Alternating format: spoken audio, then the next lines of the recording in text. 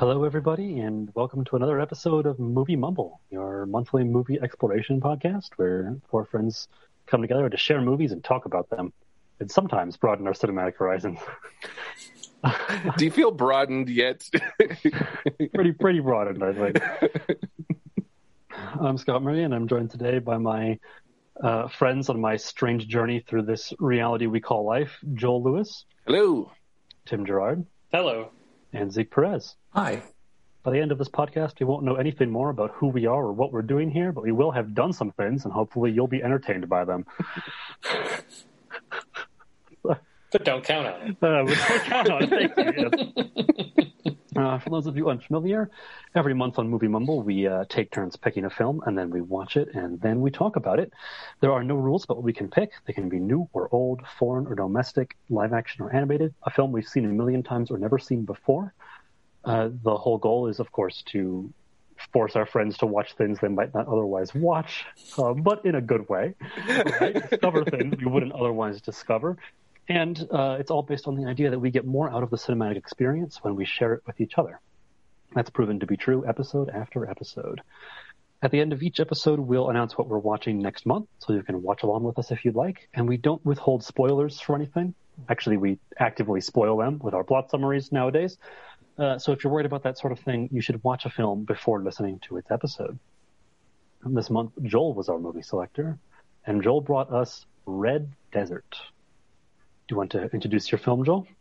Sure. So at the end of last episode, I did kind of summarize it, but I will give another summary. But kind of like how I discovered the film. I was going through the Criterion Collection films on Canopy, and it was another one that I had just read the description, saw that it was from the 60s. It was an Italian director. I had thrown it on a list. I think I was watching Playtime, and then this was kind of the next one in the queue. And I watched it, and I was like, I don't know what the fuck this is, but I'm kind of in love with it. And then just fast forward to, in classic Joel fashion, watching all of his other Criterion Collection movies. I watched L'Avventura, L'Eclisse, La Nota. I have an Identification of a Woman on my shelf I haven't gotten a chance to watch. And then Blow Up, which is another big one of his. So I just fell in love with the director. It's very Stalker-esque, kind of the way it's paced. It's very internal, very industrial, very exploration of Italian neo-realist post-war ennui, but sinister ennui and dissociation from reality, which I think is really compelling and interesting. So just a little summary. Juliana navigates the disconnect from reality she's begun to feel following a dangerous car wreck, set against the bleak industrial wasteland perpetuated by her cold and distant husband, who is a industrialist. Film follows an ill-fated love affair between Juliana and her husband's American friend, or German friend, it's unsure. He speaks English. He's Richard Harris. And it's an ill-fated love affair between him, Zeller is the name of the character, and Juliana. And it goes poorly in Italian style. Divorce Italian style is a very it's a film in the canon, but it's also a very Italian film sensibility. Is that it's the classic love tale between a man and another man's wife. That's kind of what a lot of these films kind of explore. Yeah, I really enjoy this film. It is not a nail biter in terms of plot. She just, like Juliana, who's portrayed by Monica Vitti, possibly my favorite actress of all time. Just she has this alien energy. The way she moves in a scene is unpredictable. I don't know how they blocked her. I don't know if they blocked her. I don't know if Antonioni used her in most of his films. She was his muse, and the things that she does for performance is just incredible to me. So I'm excited to talk to you guys about it. I know it's not some of our favorite kind of film, but I hope we can have a discussion about it. So there endeth the lesson. Thank you. I mean, I don't know whether it's not some of our favorite kind of film. It certainly relates to a number of other films we've seen on the podcast. So I guess you could say not our favorite, but it's certainly something we appreciate, undoubtedly. Should we move on to first impressions and then sort of dive into the discussion from there? Tim or Zeke, do one of you want to start us off? I'll go first so that Zeke can hopefully say something nice and intelligent after me. You're letting Zeke back clean up. Yeah, I'm ready. There you go. So I think what helped was having seen Funny Games. Oh, shit. I didn't know you've seen that. That's awesome. No, wait. What's the other one that we watched of yours? Playtime. Stalker? Playtime. Yeah, Playtime. Funny Games, you know. It sounds like it's Funny a Games children's is a movie. very different film. Very, very different film. I think you've brought that up before. Maybe that was in my head. It's on Scott and my list. I think we're playing chicken with who's going to bring it. I might bring the original. He'll bring the shot-for-shot remake in English. I mean, does that stream anywhere, right? We'll see. We'll find it. So please, Tim, go ahead. So I think I wasn't expecting like sort of anything. It was just kind of like, okay, go along for the ride, you know. And I think that probably the thing that I very quickly latched onto, which I think is the point, is her, you know, just kind of her moving through the world and how she's just sort of acting, reacting in it, and just sort of I thought it was interesting. You kind of very quickly be like, okay, something's not quite right with her. The whole thing with her, buying the sandwich from the guy and eating it in private, and it's like, okay, that's not normal. It's nothing scary, but what's up with that? Why isn't she just eating it? And where's her child? She totally left her child to go eat this sandwich. It's like, okay, something's not right. And I think, it's definitely, it was very sort of just here's life, you know, we're not going on this hero's journey or anything. It's just here's a bunch of situations you're in and stuff's happening around you and you're kind of reacting to it, and how you react to it isn't how most people would because of this condition, because you were in this car accident. It's okay. And, you know, I feel that gave us enough of a backstory to just be oh, okay, when she's reacting kind of not normal to the situation, this is why. Okay. And then, I feel it was kind of helpful to bring in okay, there's this little twist, this little love triangle. Here's this guy, he's obviously interested in her. And I like the interaction where, you know, a lot of times they're in close quarters, you know, with her husband even. And it's kind of just this weird, you know, this weird sort of you can kind of see it in his eyes and on his face, but he's trying to not do anything about it. But, you know, and then it just kind of moves through some things. And I think a lot of it for me too, I read the description on Canopy afterwards where it's this whole you know, this industrial setting. And it was interesting too, because I think it even used the word post-apocalyptic, you know, which was it doesn't look post-apocalyptic. It looks just here's where a bunch of, you know, factories are and people are doing shitty shit, polluting the air and polluting the water. And it's that's just life. That's not post-apocalyptic. You know, that's just the way we live, you know. So it was kind of weird. I mean, it must have had it must have hit much different in the 60s, you know, because it, you know, it was probably intended to be this kind of cautionary tale. And now it's just kind of fuck it. You know, where else is this smoke and sludge supposed to go? You know? So you know, that part of it, it wasn't, I think it wasn't as shocking to me. So because of that, it was more just I feel you know, the sort of post-apocalyptic things we're used to are way more drastic, you know. You know, so that way, you know, a Mad Max sort of thing, this dystopian world was just holy shit, shit has really gone bad here. Whereas this was just kind of, you know, sort of the opposite of with 1984. We got to 1984, or maybe the same as 1984. We got to 1984 and the world wasn't like that. Whereas with this, it's yeah, so it is the opposite of 1984. We never quite got to what 1984 was. Whereas with this, it's just we're there. This is our world. This isn't some scary possible future world. So then it just kind of sucked living in that world, you know. And it was just kind of I feel like there was a lot of a visual element to it, and like my hometown is kind of known for being like a big mill city. So a lot of it just kind of looked like my hometown and was just kind of like, too familiar in that sense, too normal, and it was just like, okay, this isn't, this is just New England. Yeah. Like this isn't, like I said, it's not some cautionary tale to me. This is just sort of like, all right, you're back home driving down the street and like, oh, look, there's a mill and there's a lake or a river with a bunch of sludge just sitting in a puddle because it's not running off anywhere. And there's, smoke. There's a part, I think this is technically in Blackstone or Bellingham, but there is like a place where I think there's this huge, it looks like a hill, but I think it's supposedly they actually put like sod, I think, over a bunch of garbage, and there's like a smokestack coming out of it where I think like the stuff is like burning underneath there and like smoke. So I forget exactly what the story is. I just remember seeing like there's a hill and you're like, oh, look, there's a hill. Like it's nature, like it's dirt, and it's like actually garbage. And that's why there's a smokestack coming out. So there was a lot of stuff like that where it was just kind of like, okay, like I would leave this place, like this is, You did leave that place. yeah. I would leave it again.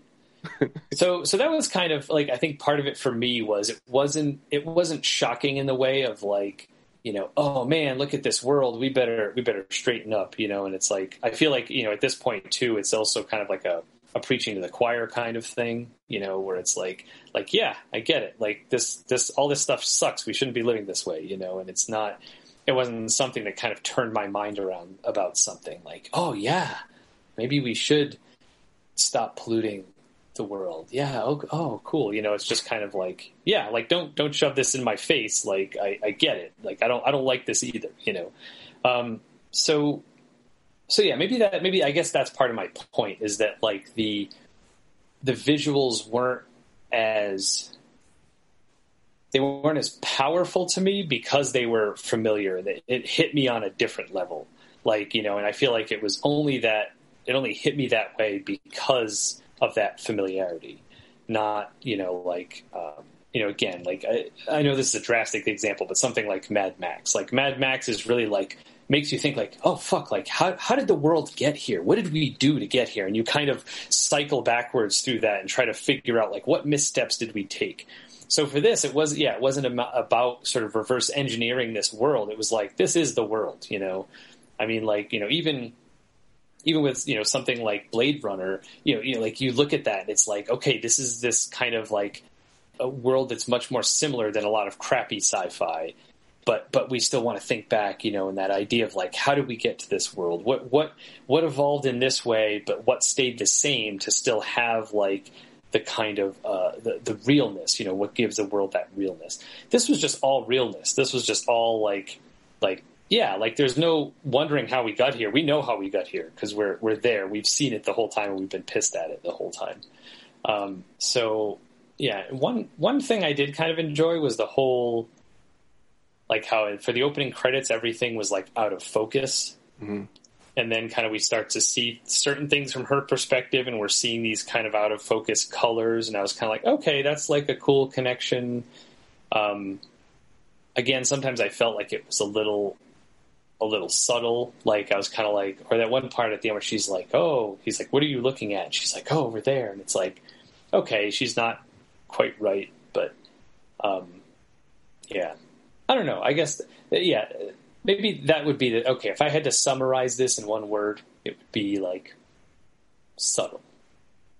And not that that's a bad thing. I think it was more just like in terms of keeping my attention again, because of what I'm used to, and I guess that's part of it too. Is it's not that I didn't like the journey because it was kind of cool, like following her through these situations, like being in these weird, like when they're tearing down that little shack, and I'm like, why are they just tearing this down, and breaking it into pieces? Like I get it if they're cold, but it's like, and maybe I just missed something, like I forgot why they were there.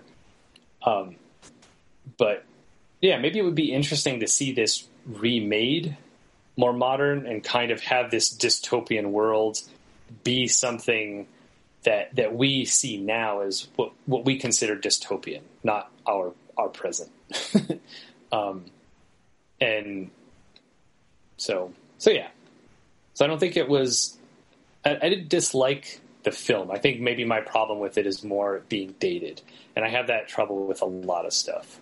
Like a lot of things that everybody loves that I don't tend to appreciate as much as like, oh, well, that's probably because that thing is from the past. And I can acknowledge why for that's a great thing. But given all that we've learned since then and all that I've learned and all I know since then and all that I've grown to appreciate, a lot of times it's like I have a hard time and I can appreciate it in context, but I can't necessarily enjoy it. So that's my explanation / apology / justification. There's no need for an apology. I mean, like I guess I keep bringing stuff like this because it's stuff that I would never have watched with friends. I think that, I mean, going back to like the basis is like, I'm really interested to see if these things hit anybody like they hit me. Yeah. So I'm interested in hearing your thoughts about it because I want to be shown sort of like what I miss to appreciate about it, I guess. Pulling a Tarzan. Yeah. I want to know. Can you show? No, we don't have the rights to that, so I'll have to edit that out. No, but singing isn't covered. It's only the actual music. Okay. It's a parody. How about you, Zeke? What did you think of Red Desert?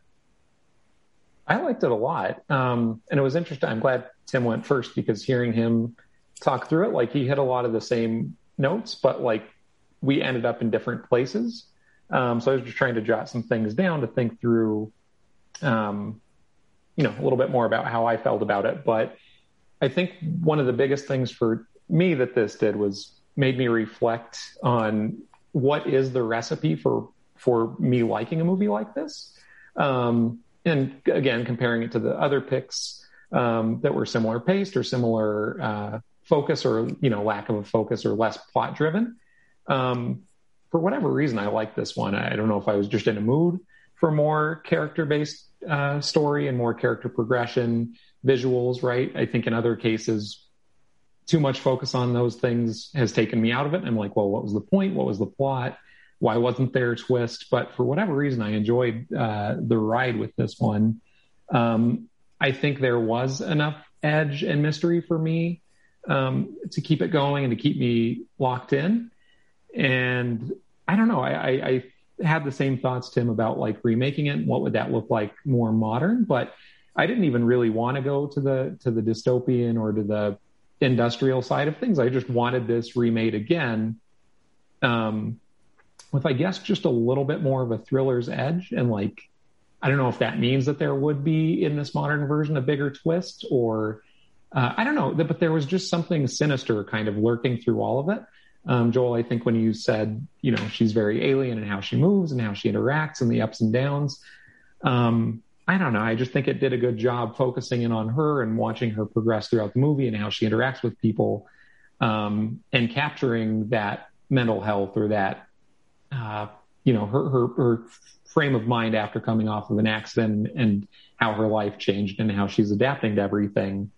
And not necessarily wanting to see that in a horror way or to make that kind of the bad guy or the problem, right? But it was just an interesting journey to take. So I'd be interested to see it remade again with that. But yeah, I don't know if any of you all have watched White Lotus yet. No. Been a lot of buzz about that, and so hopped in and binged that show. And it's another one that's just there's a lot of plot, but I think what makes it great is the character focus. So I don't know if catching me after watching that, I was just in a character-driven mood. I love the visuals in this, I think, and the settings and the pacing and I guess the stories behind some of the scenes. So when I say that, what I'm thinking of is the shack scene where they're all together. And for whatever reason, I was getting some solid like 12 Angry Men vibes. And I don't know if it was just because everybody's in one place and it's old, but for whatever reason, just the energy that everybody had. And it's also the sexual tension. There's a lot of love in that 12 Angry Men. Right. Fair. But just how, one character might do something small. So When she finally decides, they're talking about the quail eggs, and she reaches and grabs one and eats it, and everyone's looking at her like it was the weirdest thing in the world to do. Just how one little action, because they're trapped in that room together, not that they're trapped in this case, but they're in that tight space together, and that's the focus. One character's action kind of triggers every other character's reaction. And so I really enjoyed that section of the film, and just seeing how they played off of each other, even if they were minor characters. I think they accentuated, again, her ups and downs and ebbs and flows throughout the movie. So, I think for first impressions, that's kind of where I'm at. I liked it, and I liked the pace, and I liked just getting to spend time with the characters, and her acting was phenomenal. So I think that made it for me too. All right, Scott, what about you? My first impression was that it was familiar, and I couldn't quite place why. I guess familiar to certain other Italian films, or certain other, stuff like Stalker has a similar sort of wandering vibe, which we watched on the podcast. And then at the end, I kind of placed it. At the end, I didn't get it. I was thinking there's something fundamental about Italian culture that I'm missing that is the key to understanding this film. And then I was reminded of The Conformist by Bertolucci, and then of all the other discussion about Italian film I had when I was in school, and I went, oh, right, struggling with self-identity. Duh. And everything clicked into place. And that was it, right? It was, oh, duh, yeah, there you go, struggling with self-identity. So in that regard, it slots very neatly into my understanding of Italian film. But I really liked this a lot because it was so sort of unmoored from time and space, but like in a way that was still on Earth, right? Not like a fantasy movie, but just like, here's the present. She's at the factory. The factory is where her husband works, so that's why she's there. Here's the town. Whatever. Like, there was no, it didn't feel like these places had been picked out significantly to specifically represent something, but they were just the way things were in this place right now. And that's just why things ended up that way. And it lent a very, I don't want to say authentic, right? A very sort of relatable feel, I guess, to the sense of being in the here and now, right? The only thing that felt even remotely constructed was the ship arriving at the shack. And even then, that didn't feel like, it didn't feel contrived the way some films do when they have to like set up a certain sequence of events, The whole rest of it really just felt like we were following this woman through a crisis of identity from whatever she happened to be. It was a really good film. I don't know if I necessarily had fun watching it, but I was definitely glad to have watched it, and I'm certainly eager to discuss it. I don't know that I'll go watch it again necessarily, if that makes sense. Maybe as a discussion piece, particularly, but I don't know that it jumped beyond that for me. Gotcha. Something on second watch that I was noticing is like it's slow, it's long, it's slow. It's one. Oh, go ahead. But it is comfortable. I was going to say earlier, it wasn't hard to watch, either in the sense of being gruesome or in the sense of being a slog. I watch some films and you pause them every 10 minutes and you go, oh my God, the film's still going. And you pause it again. Oh, we're not even halfway there. This was not like that at all. I just settled in and I strolled through, and then that was that. Yeah. So you're right about it being slow, but it was not a chore. The flow was very natural. Yeah. Sorry. No, it's all right. Just thinking about it after watching it twice, I definitely feel like when I go back to this film, it's going to be on a scene-by-scene basis. Monica is just such a powerhouse. I don't understand.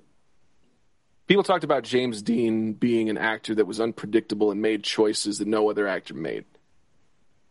I think the man watched her, because she starts in one place in a room and she's tap danced over the whole thing to not a note of music, and it's frantic and it's instinctual and it's flighty and claustrophobic, and there's so much going on in the motion of how she carries herself. That is what's so compelling about. I mean, there's these great shots of kind of the wastes, the industrial landscapes, and the framing. I think Antonioni does a great job of that kind of scene division thing we talked about with Drive. There's really hard angles and kind of things that frame and encapsulate and kind of create this constructed claustrophobia in sequences. But I think that's the thing. It's like it takes a lot of RAM for me to watch this. Like it's like I have to absorb I can't have anything else going on, and it's exhausting for me. I think watching Monica, Juliana's character is so, there's so much motion, it's so unpredictable, it keeps hitting you in weird places that it's exhausting for me to watch. So just something that I've been thinking about coming back to it the second time, because this is only the second time I'd seen it, is that when I revisit it, it will be more of, okay, let's watch this specific sequence. We'll watch this specific scene where Juliana is having these reactions. Her body language is so distinct from everybody else in the entire film. Yeah. You know, obviously on purpose, but it just stands out so vividly. She could have been an alien, right? She stands out more than Scarlett Johansson did, right? in Under the Skin, you know, she stands out as much as I don't know, like Alf, basically. But she does it entirely through her own body motion. It's a new headcanon. Monica Vita is Alf. Yeah, she died in the car crash, and Alf was inserted. That was how he invaded Earth. So, what about favorite scenes? Let's get these out of the way. Tim, rack your brain. No. Oh, and actually, I thought of something else I wanted to mention too.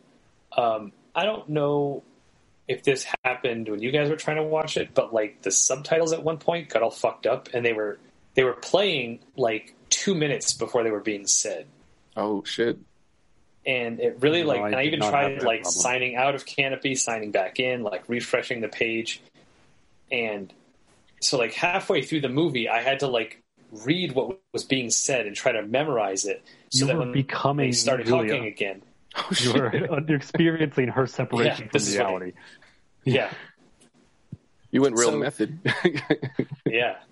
So, and that's part, and I think I've gone on record before saying I don't like movies with subtitles, and like, don't get me wrong, like I get it when it's like, okay, sometimes the wording that they use for the dubbing is different and it's not as impactful, but it's just, it pulls me out of the film, more so than kind of watching their lips and seeing it not match. So I wonder if I would have had a different experience with this if if there was a dubbed version, or even if the subtitles lined up the way they were supposed to.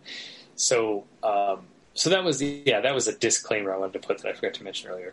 I think my favorite scene was maybe the one in the little shack, just because, like, number one, I didn't have to really be as aware of what they were talking about, because it's like I kind of knew, the sexual tension aspect of it, and like, kind of just like, oh, like what's in this room, kind of like one by one people wandering in there, climbing on this big bed, and the more people are in there, the closer everybody is, and the more everybody's touching each other, and then how there was this kind of like playful thing, and it almost seemed like that was the most comfortable she had been in the whole film.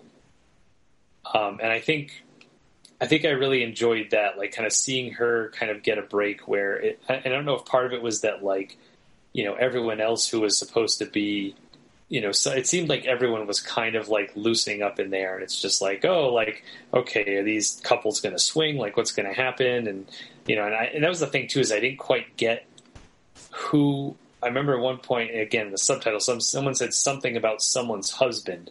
Right. But by the time they actually said it, I didn't know who was saying it to whom about their husband. So I don't know who in that scene, aside from, the main characters who I knew were married, and then the friend who was, in love with her. Like, of the two other women, that one other guy, I didn't know who was married. So real quick, the woman in the green dress with the red hair, mm-hmm. She says that about the woman with the dark hair. It's her husband. Okay. So that kind of skeezy guy is her husband, and he's coming on to the redhead. Yeah. I wrote these names. Yeah, well, and that's what was funny too, like how, she says that later, but it's just like, but he was like sticking his hand up your dress in front of his wife, and everyone was just kind of cool with it. So it was a really weird vibe, and it was like, maybe that was sort of the thing, like in that room, in that vibe, like everyone was kind of like, okay, sure, whatever. But then once they were out of the room, it's like, I don't like your husband. It's like, oh, well, maybe if you had said something earlier, I'm sure she would have been like, hey, that's not cool that you're sticking your hand and up. She says, like, I don't like your husband, but he's going to have his way with me. Like, what, you hate him, but you're going to sleep with him? Like, let him sleep with you? Okay. Is that and it was interesting, too, that I feel like that conversation happens once they leave the room. So it was kind of like once they're in that bed room, like kind of all bets were off. We're kind of like, let's see what happens in here. And she seemed, Juliana seemed the most comfortable there, which was kind of nice to kind of see her get this break where it's like everyone's kind of being out of character here. Like both all a bunch of grown ass adults, and like this isn't college. This isn't theater class where it's like, oh, we're gonna go fuck on the theater couch after school because that's what you do. That's what it's there for. It's like these are the same couch in every high school across America. Yeah, exactly. So it was just kind of neat. Object number 19, theater couch.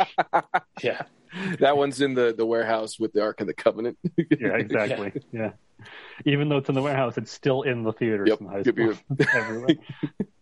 So I did like that scene. I liked the whole vibe of it just seemed to stand out from the rest of the film.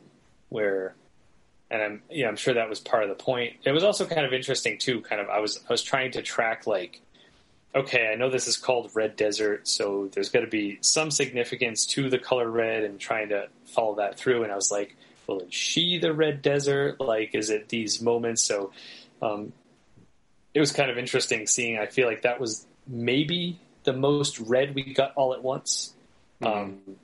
So that also, to me, kind of made it feel like sort of a climax, so to speak, of the film. I know it wasn't the actual climax, but the fact that it was some sort of point of arrival, So I think that one I really liked it. It felt, I think it was interesting. I guess that's what I'm trying to tell myself, is that because everyone else was kind of acting out of the ordinary, maybe that's what made her feel comfortable, because she didn't feel like everyone else was being normal and she was the only one being abnormal. It seemed like everyone in that, like, grown-ass adults don't all climb onto the same mattress and just hang out, like, touching and rubbing each other, normally. I mean, it does happen, but still, like, I think it must have been like they were kind of coming to her level, to her, where it's like, oh, yeah, kind of anything goes in this situation. I don't have to worry about how I'm acting or how I'm feeling and trying to act in a certain way. I can just, eat the quail egg, which, again, I still don't really get the significance of why that was a big deal. But the fact that she did it and everyone was kind of like, oh, instead of like, you're not supposed to be doing that. I think that added to her sense of freedom in that moment. And, she got to just kind of live as she lives without having to be concerned with how she was being perceived by others. And like I said, trying to act normal in those situations. I call that scene the aborted orgy. Yeah. It's like that whole, like, is this going to happen? Is everyone, because I'm cool with this. What's funny is they all take a nap, and that's what changed. Like, they take a nap and wake up from the nap, and nothing's happened. Oh yeah, that was the thing too. Like, I forget like how we got out. I remember the boat showing up, and it was kind of like, oh, everyone's cold. Yeah, it's a good scene. I like that scene a lot. It's sort of the centerpiece of the film in a lot of ways. Visually, there's all that color from the red walls and the different outfits, and there's a lot more going on inter-character-wise, in that one scene. It's the most people and not machinery. It's like the least industrial location in the film, and it's the most claustrophobic space with the most people crammed in, and it's the most that happens. It really does feel like, instead of a climax towards the end of the second act, beginning of the third act, it's definitely like more Shakespearean, like climax is in the dead center of this film. Because it feels like that should be the end. Like, it's kind of this cumulative moment What about you, Zeke? What was your favorite scene? Yeah, I don't know if this one's too easy of one, but visually, the fog scene, that's just so memorable, and the way the characters are spaced out, I really liked, and the way you lose and gain people as she moves through the fog. I think probably one of the scenes, Joel, you can fill me in if this is kind of his style, but I feel like from this movie, it seems representative of a scene of why he would be regarded as such a visual director. So I like that one a lot. And then, Tim, when you were mentioning the subtitle thing, I thought you were going to mention the scene at the end where she's talking to the sailor, which I think is another favorite for me, realizing that because I was watching and when he spoke, there were no subtitles. And I was like, what the heck, did my subtitles go out or do I need to rewind? And it was just that disconnect, right? She didn't understand his language. So what he was saying, wasn't an important piece, and kind of just reflecting how isolated she felt and how lonely she felt. So once that clicked for me, I think that exchange was another favorite. I really liked the subtitle trick with the sailor because I feel like that was almost more meaningful subtitle than it would have been in Italian. Because in Italian, she would have just spoken to him in a perfectly normal sentence, and then he would have just spoken back to her in something incomprehensible. But right. I don't really know any Italian, a couple words here and there. So it was just as incomprehensible to me as whatever that sailor was speaking. So the subtitles translating for her and not for him was such a distinctive and, it gave intent, right, to the exchange. Right. It gave a certain weight to it. Yeah. And like I said, when I first thought that it was, I don't know, because I just didn't register, and I was like, oh, is he speaking Italian too? And they just didn't subtitle his for whatever reason, or did they shut off or whatever?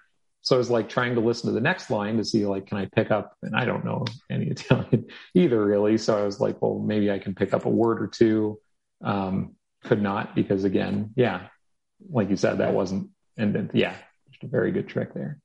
Yeah, I'm not sure if it's distorted at all, because I took 1 year of Italian and I'm garbage at it. I have no retention. I remember more of French from middle school than I do from Italian in college. So, but like it definitely felt like a different language. So I don't know if in Italian it's kind of this garbled, like the delivery as well. I wonder if it comes across the same way. But yeah, that I don't know that I really connected that before. That's just kind of the final piece in her dissociation. That everything's become the purple mass, the looming purple mass that we get that unfocused view of. That's the terrifying thing in the corner that she's looking at. And I don't know that I put together that when she's on the dock and she's going up that rickety to that scary boat, nothing is in focus. She has no idea what's around her anymore. And it makes it all the more terrifying. I mean, she kind of navigates this maze of pipes and the dock, and she arrives at this place and it's very vulnerable, and she's at her most vulnerable. And it's really kind of sinister the way this kind of alien sailor speaks this language and is talking to her and seems to keep like pursuing her too. So it's like this dissociation is now made her completely vulnerable and in danger. And I think that's part of the tension of that scene is I feel the danger in that. And and she has a really, really earnest, really honest conversation about what she's feeling and how she's disassociating and understanding that it's earlier that she says, I'm not going to get better. I can't get better. And that was a moment where she was kind of like, everything's the purple void right now. And it's terrifying. And I can't make a decision. I don't know what's safe. I don't know what anything is anymore. That's such a powerful sequence. The other part of it I liked, as you were talking, I remembered that just the way it's shot too. And I almost want to call it a monologue, that last little, almost speech that she gives him, right? Like it's framed where it's just her, but it's distant and close at the same time. And then you kind of back out and see that he's still there. And for a while, it feels like it's just her talking to the void or to space or to no one in particular, but it's still him. And I think the camera worked to like start up close in on them. And then when she gets to that speech, kind of just to focus just on her a little bit backed up. I just really liked how that was shot too. What about you, Scott? Or was the ending yours? No, I mean, I liked that scene. I liked the fog that you mentioned, Zeke. That was a moment I replayed on purpose. But the favorite scene is actually the shop. When Interesting. our main character goes to see her in her empty store that, you know, the husband clearly thinks is never going to actually happen, right? And that we start to see is maybe really never going to actually happen in this empty shop in what is an otherwise maybe or maybe not deserted street. We can't tell. In what is presumably just the middle of this otherwise typical at cozy town. And I loved it. I loved the buildings and the way they were shot. I loved the way they were present in this clearly alive place that was nonetheless largely deserted. I loved the whole thing with the state of disrepair of the shop, the paint on the walls and everything. I loved that conversation as an excellent introduction that sets the tone for their whole relationship and the whole way the film is going to work. And then there was one particular shot right towards the end in the street that reminded me vividly of all of the cinematography in Le Conformist, which is another Italian film, which is an absolute landmark in cinematography in general.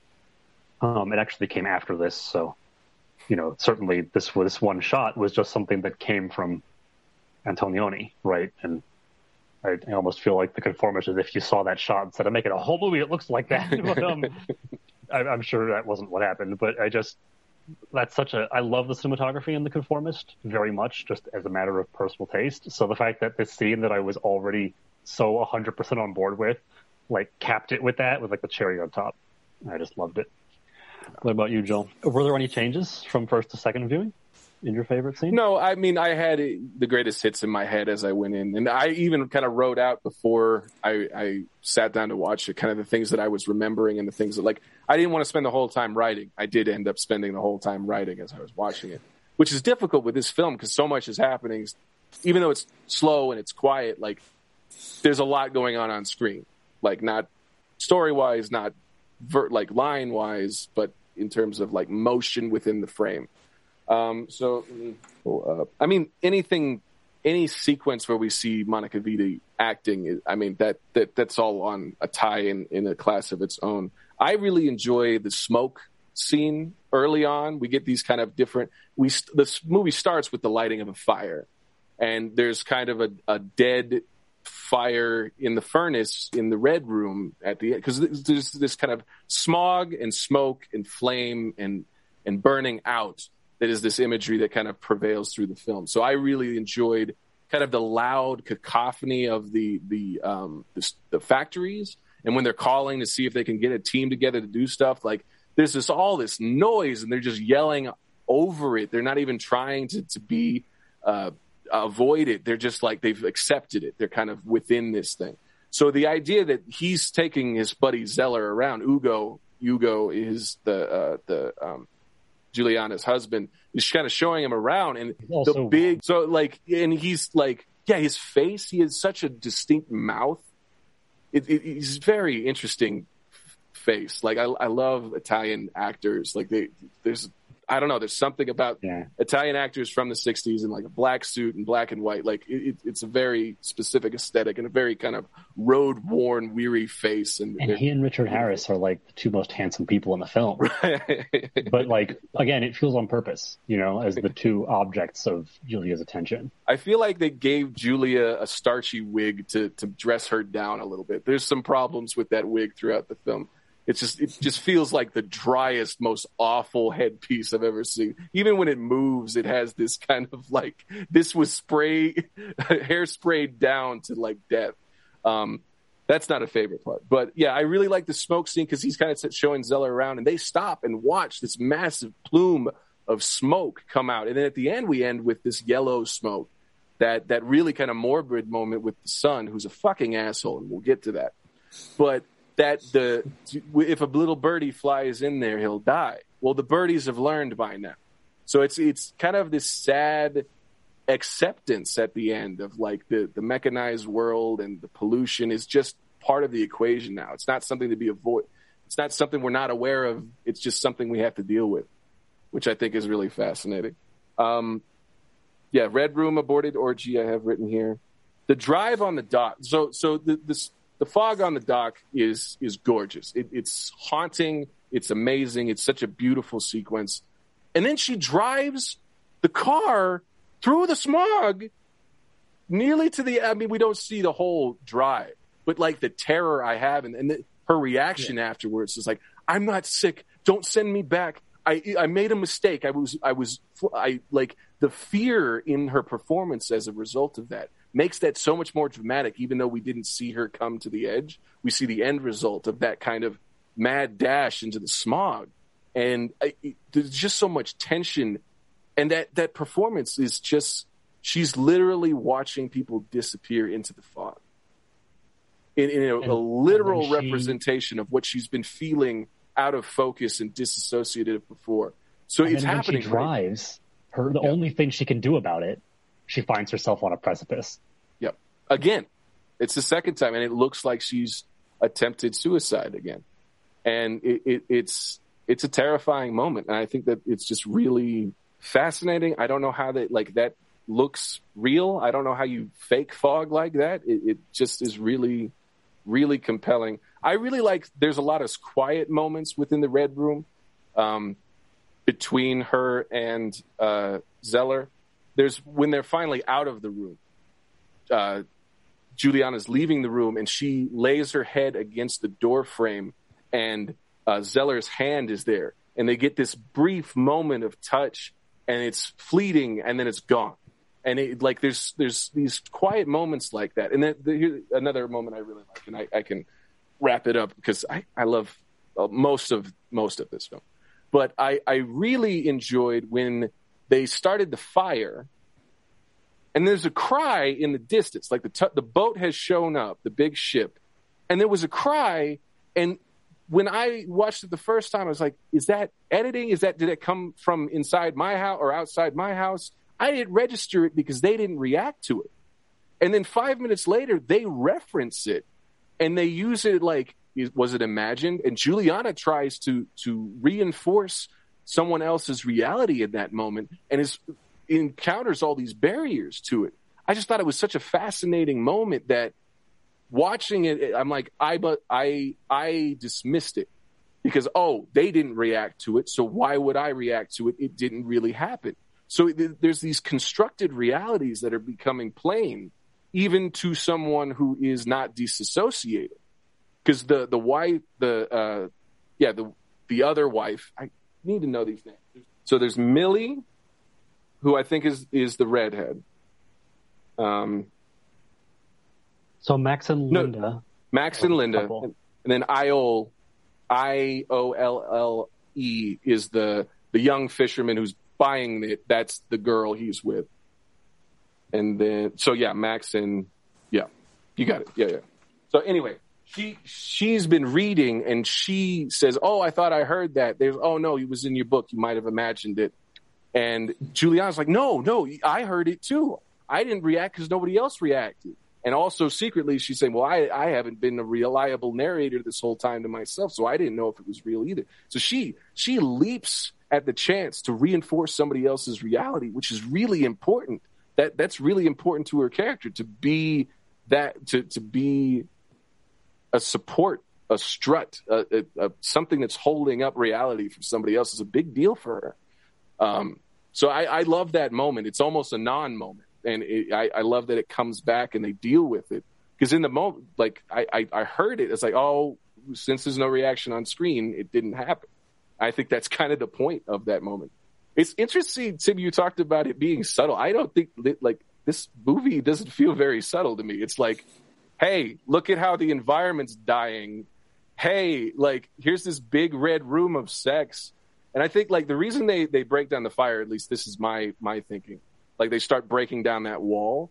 I think that's representative of Zeller's frustration that there's this wall between him and Juliana, not just of the marriage, but of her psyche. And there's this distance between them.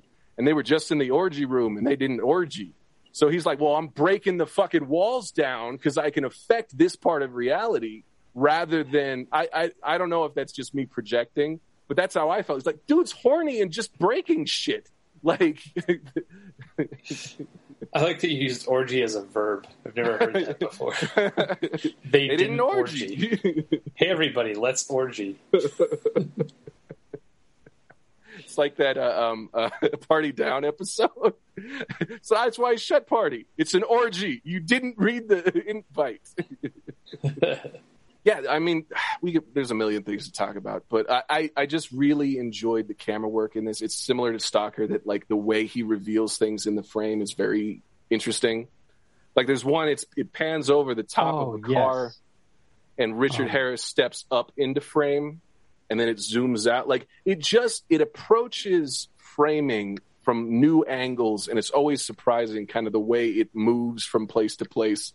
And it'll rapidly... Does this brilliant set of doubles where the two people talking to each other are always in frame, but the characters never move, and instead the camera just goes from place to place and frame to frame. That was genius. And I love that when the guy who's bought the shack shows up with his girlfriend. Yeah. Well, the way they're revealed. One of them, apparently. Well, yeah, one of many. The man's a stallion, Joel. He's a stallion. But like they pan through the doorway to that red room, and that's how they become revealed. And the focus is great. Like in no other film is focus so important, because it's so deliberately unfocused and super focused at different. I think that adds so much to the alienation that you feel from Julia, is that she's in focus and everything else isn't. Even when it's just the back of her head and she's walking away, she's what's in focus. Everything else is incidental. And I just think that's so powerful. This was Antonioni's first film in color, which I thought was really interesting, because he starts from this kind of blurry, out of focus title sequence. And that's the thing. Your first foray into color, it's like you have everything at your disposal, literally the easels before you. And Antonio decides, no, we're going to make something about alienation. We're going to use this muted set landscape, right? These muted colors, these fog, right? And so, but when the color's there, like that green coat that she wears at the very beginning, she stands the fuck out. And I think it's just, the Italian film tradition at this point was very much serious film. Drama was done in black and white. It's just what was done. It was the kind of historical, like the tradition of film was to do that. So there's a lot of kind of nervousness or just kind of like dismissal of, because comedies were in color. Like they were bright and shiny, action films, bright, shiny, dumb. Like here's the spectacle to kind of get your attention. So to do, just the medium was such an interesting change. So he had people physically painting sets. Like they have that transition after the sex sequence. I'm putting that in quotation because it's it's as uncomfortable as every other other performance of Monica in the film. And it's like, how do you seduce someone who's retreating and coming back and like that? It's tied up in the film of the period and the sensibility of the period about romance and sex. It's all of that thing, but it's also an extension of the performance Monica's giving. So it is rapey. I will not say that it's not a rapey scene. And if it triggers you, it's uncomfortable. I would not recommend. What do you mean, Joel? Everyone knows that in the middle of a mental crisis is when women are horniest. Right. And that's the thing. Like, she is actually bearing the specific nature of her neuroses. He's like, I need to fuck you now. It's like, fuck Zeller. That's just so. But like after that sequence, the whole room becomes pastel pink, and that's physically painted. Like they painted the room. The room shifts in color because at one moment it's vibrant. Now it's just muted in the background. It's just, he tells so much of a story with color, and he's very deliberate. I just love that for somebody whose canvas was only black and white, the way he decided to use color, I thought was fascinating and really compelling and strange, and to put things in focus and out of focus. Like I thought that was just so innovative and something that you don't see now, right? Like we've talked about in the past, like there's a veneer, so like the Netflix filter, or like the lens flares, or everything's in shadow. Like the 60s and the 70s with color was just like, bam, out there. Like it was strongly characterized and used as another color in the palette, rather than, well, it's in color, we can put it in. I don't know. Like it's just been a nice change for these old films to have such a attention to the detail of the story of color, compared to now, where it seems like it's weird if Superman's in his right tights in a movie now, like that blue, yellow, and red, like that seems weird in Zack Snyder's film, right? Like but that's not how Chris Reeve looked. Chris Reeve was like as bright and shiny. I don't know. Like, so it's just been an interesting contrast to kind of the veneer of things recently. That's not really a discussion topic. I just word vomited at you guys. I really think Monica Vitti's just incredible. I can't speak more. How did you guys feel about performances in these, the different characters? Yeah, I mean, of course, like that was, the reason to watch it, and in the end, it's undeniable. I think it's just, everything she did was so frantic. Like, I feel like, there was always this sense of motion, like anxiety. It was great. Yeah, there's no, I don't think anyone's going to argue against that. Be like, oh, I think she was shit. There's a great moment in the shop where she asks Zeller a question and then just fucking leaves. Like, doesn't even wait for an answer. She leaves. And I love the moment where that comes back when he leaves for good and he's in the doorway. He turns back expecting her to follow. There's so much of what she's got is catching, and Richard Harris' character caught it. Like, another favorite scene I was just remembering is when he's planning the excursion, right? Like the new project in South America with the boats, and he's telling everybody, like, no, you'll get paid when we get there. You can send for your wives, and lying through his teeth to these laborers. And then they start to go out of focus. And he realizes that what Juliana had is catching, and he's got it. Like, and that impacts how he interacts with her. And then I really believe when he turns to look at that doorway when he is going to leave, it's because he thought she would follow him. And it's just like, I love that. What a choice. Like, I want to know how that was directed or written. I love that moment with the workers because it is such a, like, you can't imagine he ever had a connection to the workers. He's sending them, not in this particular scenario, he's sending them off to the middle of nowhere in South America. God knows if he's telling the truth about the amenities or the Italian newspaper that will be available or et cetera, because he's a businessman. This is what he does, true or not. He sells the deal. But that's that, like you said, he realizes that it's catching and that he's caught it. I think it's more that he realizes that it's been happening to him his whole life and he just hasn't noticed it. And now he can see. I was going to say, as great as she is, I think Zeller and Ugo play their roles well too, and just all complement each other. I think Ugo plays that kind of, first glance even, kind of sleazy, distrustworthy kind of character, and Zeller seems affectionate at first, or seems, I don't know, his motivations seem different. He changes throughout the movie. I think those main three were all played extraordinarily well and play off of each other really well. I'm curious to hear what you guys thought of the Pink Sand story. And then we need to talk about the kid, because the kid pisses me off more than the kid in Unbreakable. Like, I hate what this a little kid more. Shit. Like, but yeah, that story is very interesting. I definitely like that scene because, visually and texturally, it was such a nice break from everything we've been seeing. But yeah, I was kind of like, why?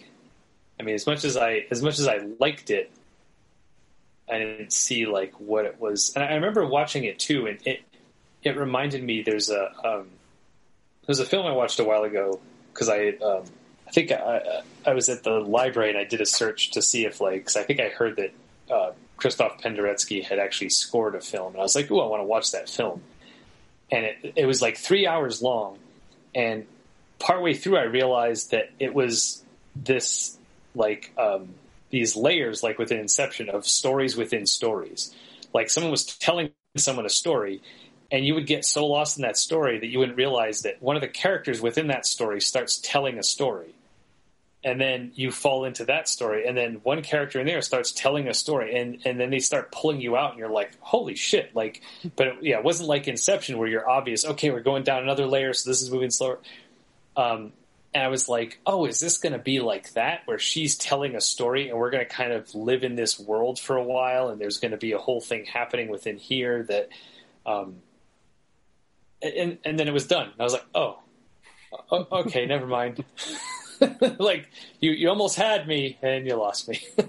I have to say, like, I love Italian endings because it's just Finn. It always makes me laugh because it's been lampooned to the nth degree, and it's always like, well, what the fuck was that as an ending? Like, what, Yeah. what? So when watching, You ran out of film and it's lunchtime. Let's go. We're done. Yeah. when watching that sequence, I really thought that should be the ending. It's just as arbitrary as the true ending.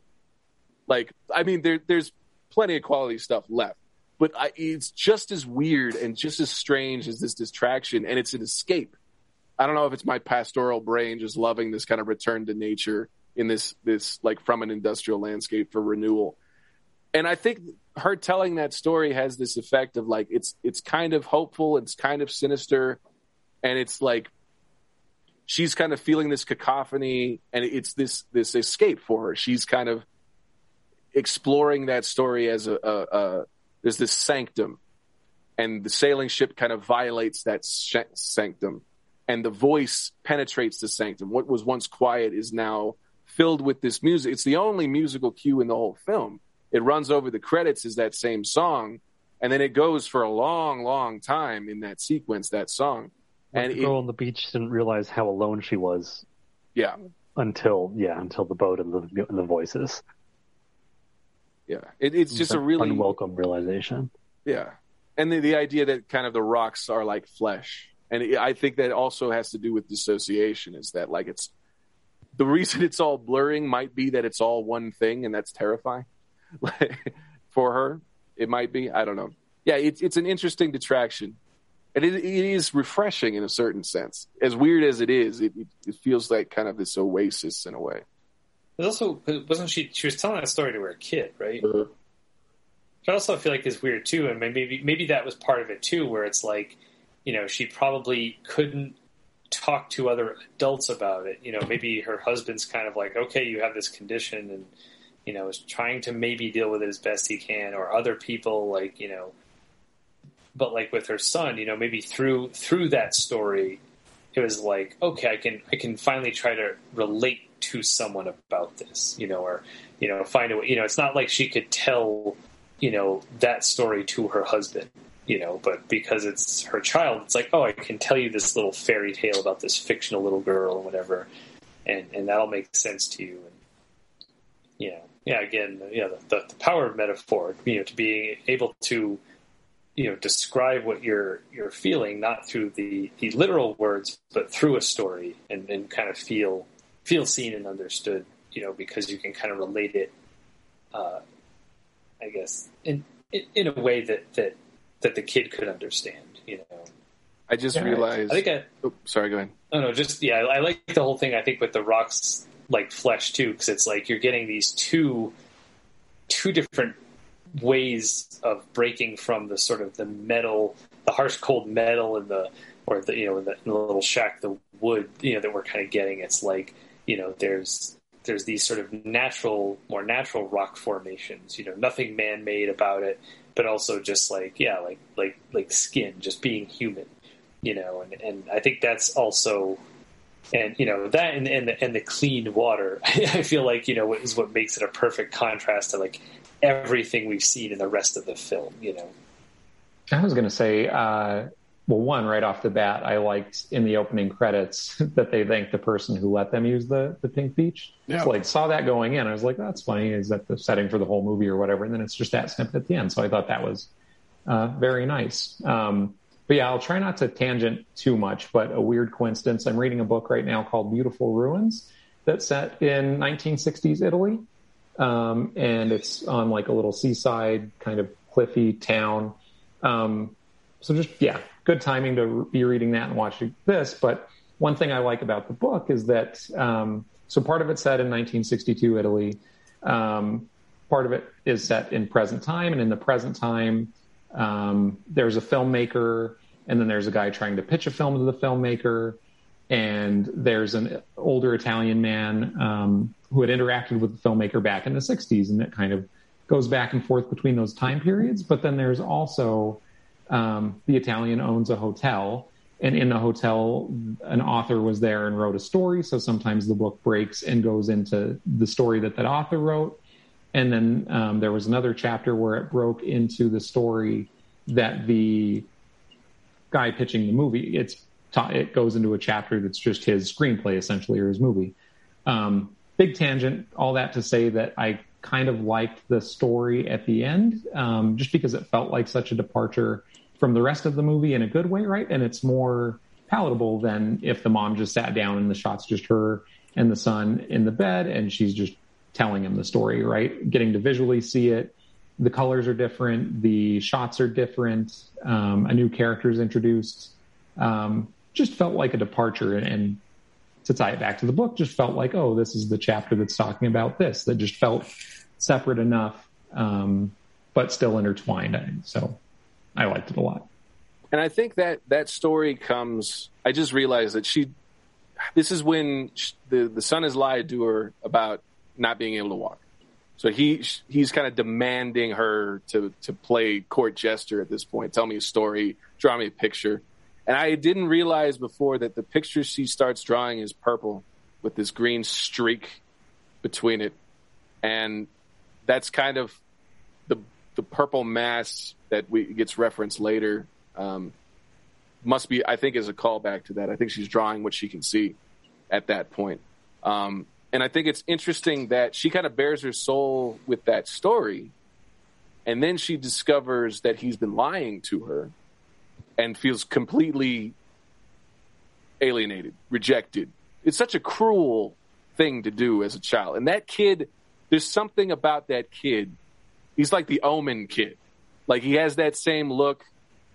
He wears a blazer too well designed for his body to be not evil, to be good inside. Like, I don't know. It's just like, it's such a cruel thing that he does. And the way he plays, just only demanding. He's never, there's no tenderness to him really until the end, I guess. I guess. But that, it's just so hard to watch that she's like, this is my child. If anybody, I should be at least have some tie here, some tether. And that totally severs it, is that realization that, and he sees it in his, you can see it in his little face, the little shit. He sees that he got caught. He doesn't know what to do. He just stops moving. And she leaves, and that's when she goes to Zeller's apartment. And it's so interesting that when she gets to Zeller's apartment, she doesn't remember his name. I thought that was really an interesting point, too, is that it's like this feeling. She's drawn to this person, but doesn't know anything about them. And it comes on the heels of this story and this kind of last ditch effort, because she's tried to explain through story to Zeller about herself, and she's gotten through to a certain extent. When she talks about, he knows about the accident before she tells him. He kind of devises that her friend in the hospital was her, talking about taking her own life, and like she's tried to connect with him, and she's also trying to connect with her son through the story.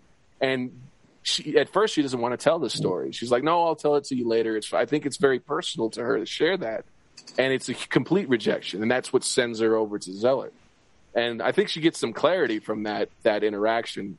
Rape, seduction, awful, awkward, terrifying scene. Like, it's all of those things. And I think afterwards she's like, you can't help me either. I'm not going to get better. I thought you could help. And he's like really hurt by that. And it's really interesting to see this kind of reversal, because he's kind of flighting from thing to thing to thing. I'm not taking anything with me, blah, blah, blah. Mm-hmm. And so now he's attached, and she's like, you didn't help me. It's like, well, you're supposed to help me. And he gets all butthurt and leaves. It's just like that dynamic is so interesting, and how that story kind of she's told stories before in the movie, and we haven't seen them play out in the same way as the Pink Sand Beach one. But I just thought that was an interesting kind of return to story, as trying to trying to relate to somebody outside herself and the reaction from the rejection or perceived rejection. I mean, he's also a little kid. Like 10-year-olds are shitheads anyway. Like they'll do stuff like that. I don't know that he meant it as maliciously as it was portrayed in the film or like a child would, but like you're grasping for reality. You thought the one person who would be kind would be your kid. And it's just, she plays every beat of that progression. I just think it's masterful. Well, I think one of the things with that too, and this ties into one of the things I mentioned earlier, where she's eating the sandwich and where the fuck is her kid? Yeah. Like, and I think it's kind of like, what's that movie? Is it Riding in Cars with Boys, where Drew Barrymore, her character's talking to her son, and he's talking about how like they're a team or they're partners, and he's like, no, you're the mom, I'm the kid. And it's like, I almost feel like there's that kind of thing here where she's relying on the kid from something. It's like, no, like the kid's supposed to be relying on you. For sure, and I think the kid is probably doing it like, how do I make my mom pay attention to me? Like she wanders off to eat a sandwich somewhere and leaves me with a bunch of random dudes. So maybe if I pretend I can't walk, like she'll actually like focus on me instead of whatever's going on in her head, you know, and that is such, you know, so I wonder if that's part of like, you know, and he's a kid, like he doesn't know better, but he either doesn't know that he has this responsibility that he's supposed to be her tether, or like maybe, you know, the part of him, if there's a part of him that does realize that, is like, no, like I'm not supposed to be taking care of my mom. She's supposed to be taking care of me, you know, and you know, and that's kind of what I saw that as, is like, you know, and I don't know, and it almost makes me feel like less bad for her when she kind of finds out and leaves. It's kind of like, you know, maybe you should have had the realization like, oh shit, like I still have this kid that I'm supposed to be taking care of, like, and it sucks that I don't know what's real and what's not real, but I still have this kid. And she was taking care of him and focusing on him and, you know, being a good mom, you know, once it was like, oh no, what's wrong with him? But it's almost like, you know, instead of having that realization that like, I should have been taking care of him all along, it's like, oh, well, fuck you too. I'm going to go bang some dude, you know? And it's kind of like, yeah, I almost wonder, like, I don't know if that was like, I feel like the husband was kind of a lot of the time just kind of like, and again, maybe this is something lost in translation, but he seemed kind of understanding of her condition, but, you know, and kind of letting her just kind of be in it. But it wasn't like he was actively doing anything to help her. But maybe part of that was like, well, maybe the only thing I can do to help her is to kind of, you know, just let her go through it and accept it, that, okay, this is how you are now. But yeah, it almost felt like she had this, she was expecting stuff from people like, oh, you have to kind of help me work through this, you know? And one thing I noticed, and I'm not going to make a judgment about it because it could be potentially problematic, but when her husband kind of makes advances toward her, she's very vocal and like it's definite that she doesn't want to have sex with him. But with Zeller, I almost feel like it was meant to be played like, does she not want him to do this, or does she want him to do this? You know, I think that's clear in the performance. Yeah. Yeah. And I think, you know, and I think that's part of what clinches it for me too, is that when she didn't, she was just like, no, like it was obvious. Whereas maybe with her, I was almost wondering that, like, is she thinking that this might be the thing to fix her and she doesn't want to cheat on her husband, but maybe this will help for some reason, and, you know, like not wanting to just be like, okay, I'm going to make the first move and go after this guy.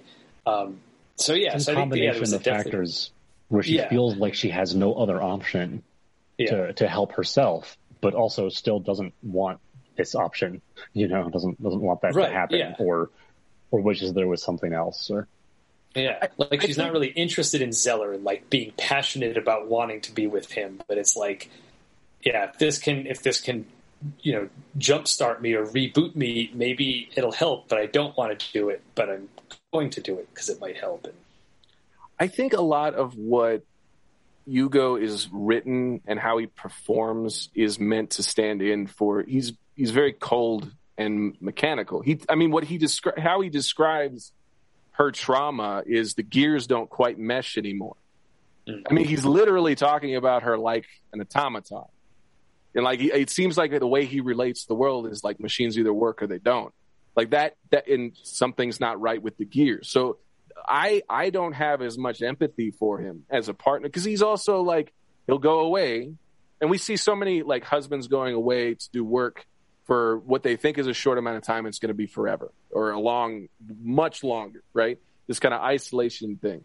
And the fact that he was in London, found out about the accident, didn't come home, like, I think that really kind of drives the wedge really strongly. Like, no, this dude is not going to comfort me. He's not a support system. He's not going to help. And I love the implication that he could, in his own conversation, where he says, well, no, the doctor said there was no need. I love the idea that he spoke to the doctor and not to her. Uh-huh. Yeah. And the doctor said, well, no, medically, she doesn't need someone to come help her, which is the doctor's job, right? He just said, yeah. And the husband went, okay, end of conversation. Right. He didn't want to talk to her about it at all, about, do you want me to come back for any reason? Well, it's the same thing like they called the foremans, right? Like at the different plants. It's the same kind of phone call. It's like, hey, can you do this? No. Hey, can you do this? No. Hey, do I need to come there? No. Like he's asked, like getting the same kind of responses from these like experts or these people doing work. That's a really interesting point. I think, Tim, what you said about the kid, though, I really liked that idea that it's like, it's not his job to fix her. Obviously, trauma manifests itself in different ways and different things will help or not help. But to his credit, what the kid did focused her in a way that nothing else had. Her love and fear for her kid and the fact that she sees, oh no, you're broken too. I got to do everything I can to make sure you're not feeling like me. I think like that's really telling and I think that characterizes it in a different way. I think there's a little bit of a little shit in him, and I think there's a little bit of that. Like, it really does focus her, and that realization is like, oh shit, mom knows that I was faking, and now she's going to go back and be disassociating again. Not that he would think about it in those terms, but I think that's a really powerful argument. That's really interesting. I have so many notes about this movie. It's exhausting. I don't want to keep us too much longer. Can we branch out a little bit? For sure. If you don't mind. I know we've talked about foreign cinema before, but I don't know if we've ever talked to country particular. I guess mostly for Tim and Zeke, do either of you have any prior experience with Italian films at all? Not that I know of. I mean, or not that, sorry, I shouldn't say not that I know of, like I don't know, but not that I can think of or remember. Yeah, not extensive for me either, I think. This, maybe there's been one or two others, but I don't know. And that's one thing I have appreciated is that, like, prior to this, I wouldn't have sought out a Russian movie or a, Italian movie necessarily, or a movie made before, 1970, I guess. Like, so yeah, definitely new experiences for me. Real quick on that note, just to reference the film one more time, like there's a parallel scene to Fellini's 8.5 in this, where Fellini the main character who's meant to stand in as Fellini is this director character in 8.5, and they're building this massive like set for a rocket ship for this movie that's never going to get made, and it's very interesting in parallel to the barn and the giant antenna to listen to the stars. I just thought like there's this big edifice, like this big sci-fi swoopy like neo-futurism design to this thing set against this like rural shack. I just love that shot, and I love seeing the guy kind of walk down through it. It's great. Like just to reference Fellini, another Italian filmmaker of much renown and respect. I think the other experiences, I'm an Antonioni freak. I've watched the most of his stuff. I've seen some Fellini stuff. I've seen a lot of Italian horror from the age, like those Giallo films that I really like. Nothing on the subject matter that Scott is so intimately familiar. I mean, no, Italian cinema is a bit of a gap, really. So just to recap, I took one class, just the one, in Spain about European cinema, and we actually never made it to the unit on Italian cinema because we ran out of time. So we did French, German, British, and Spanish, and then that was that. We did talk a lot about Italian cinema. We didn't end up watching or examining it too thoroughly. And then in my course about Holocaust films, we watched a few, watched 4 or 5 Italian films, and then as a result ended up discussing Italian cinema in general and where their cinematic memory of the war and the Holocaust fit in the broader scope of Italian cinema.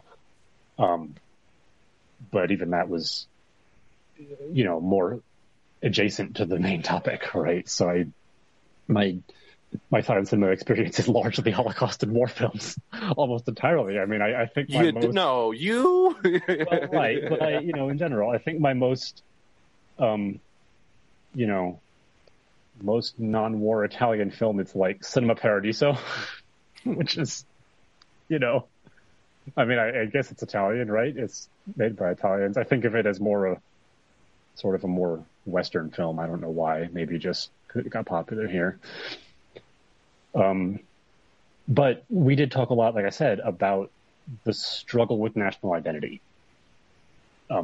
Partially, of course, as it was a fascist nation, right, on the one side of the war, and then the fascist government collapsed, and they formed a new government and switched sides, and there was pretty much a small civil war in the middle of World War II in Italy, right, that concluded with Mussolini being dragged into the street and hanged. So even during the war, there was a lot about, like, what is it that we want as Italians? What are we and what's our national goal? And wanted if it's getting us, torn in half between the West and Germany, right? So the films tend to struggle with that a lot. And I think we have a really great example here of that struggle just encapsulated on an individual and societal level. Not just for the war, but for post-war, for the divided state of Europe in the Cold War between the East and the West. And especially for Italy being on the Mediterranean, there's always been this weird sort of subtly reachy arm where, basically where Soviet and NATO interests clash in a lot of really interesting ways. I think it's really neat to see that struggle for identity reflected in a more neutral way, I guess. More sort of just, it's great to see that same topic approached rather than as the product of a single historical event, as a more general societal, more philosophical approach to the same topic. Right. You're such a goddamn professional.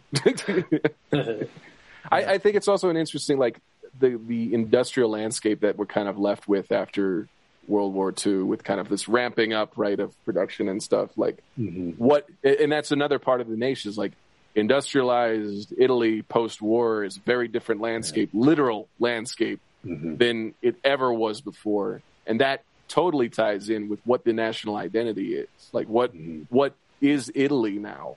We've got these giant factories pluming out these smoke. We've got these abandoned silos. We've got these rundown sheds. Landscape does not lend itself well to that sort of 20th century industrial remaking between the mountains and the valleys.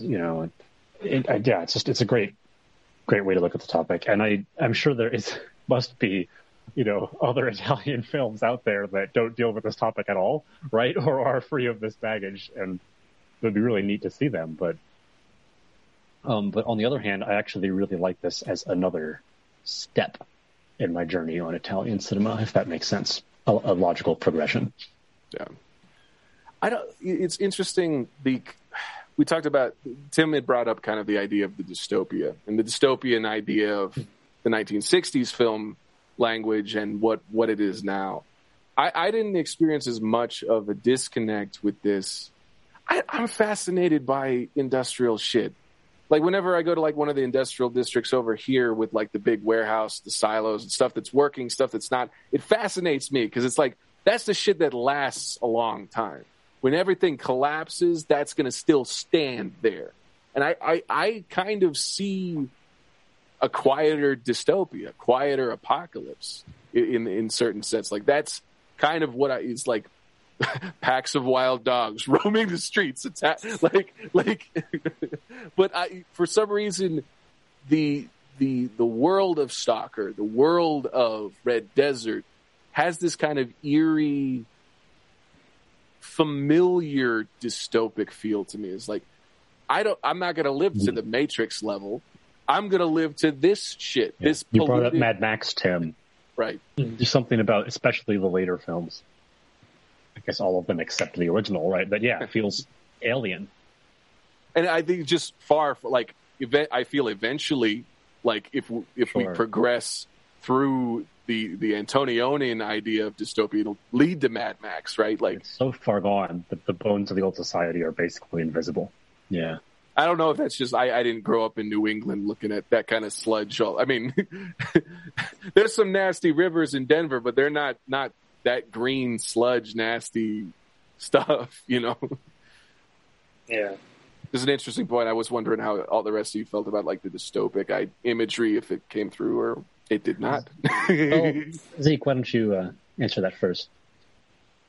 Yeah, I don't know about how it came through during my first watch, but it was interesting to read up, as I tend to do after these things, and just, hear about Antonioni's thoughts about how people were perceiving it and industrialism versus nature almost, and the point he was trying to make or not trying to make, right?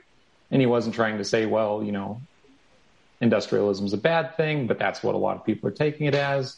And Joel, I think your perspective, right, seems to match up with what he was saying, right? There is beauty in this industrial landscape, and it's going to be there, and it's sturdy, and it's part of the landscape too, and it's beautiful in its own ways. So, I don't know. Like I said, in first impressions, that's just not really, I guess, the part of the movie that I was focused in on or thinking the most about. So, I don't know that I have much to offer about the dystopian part of things.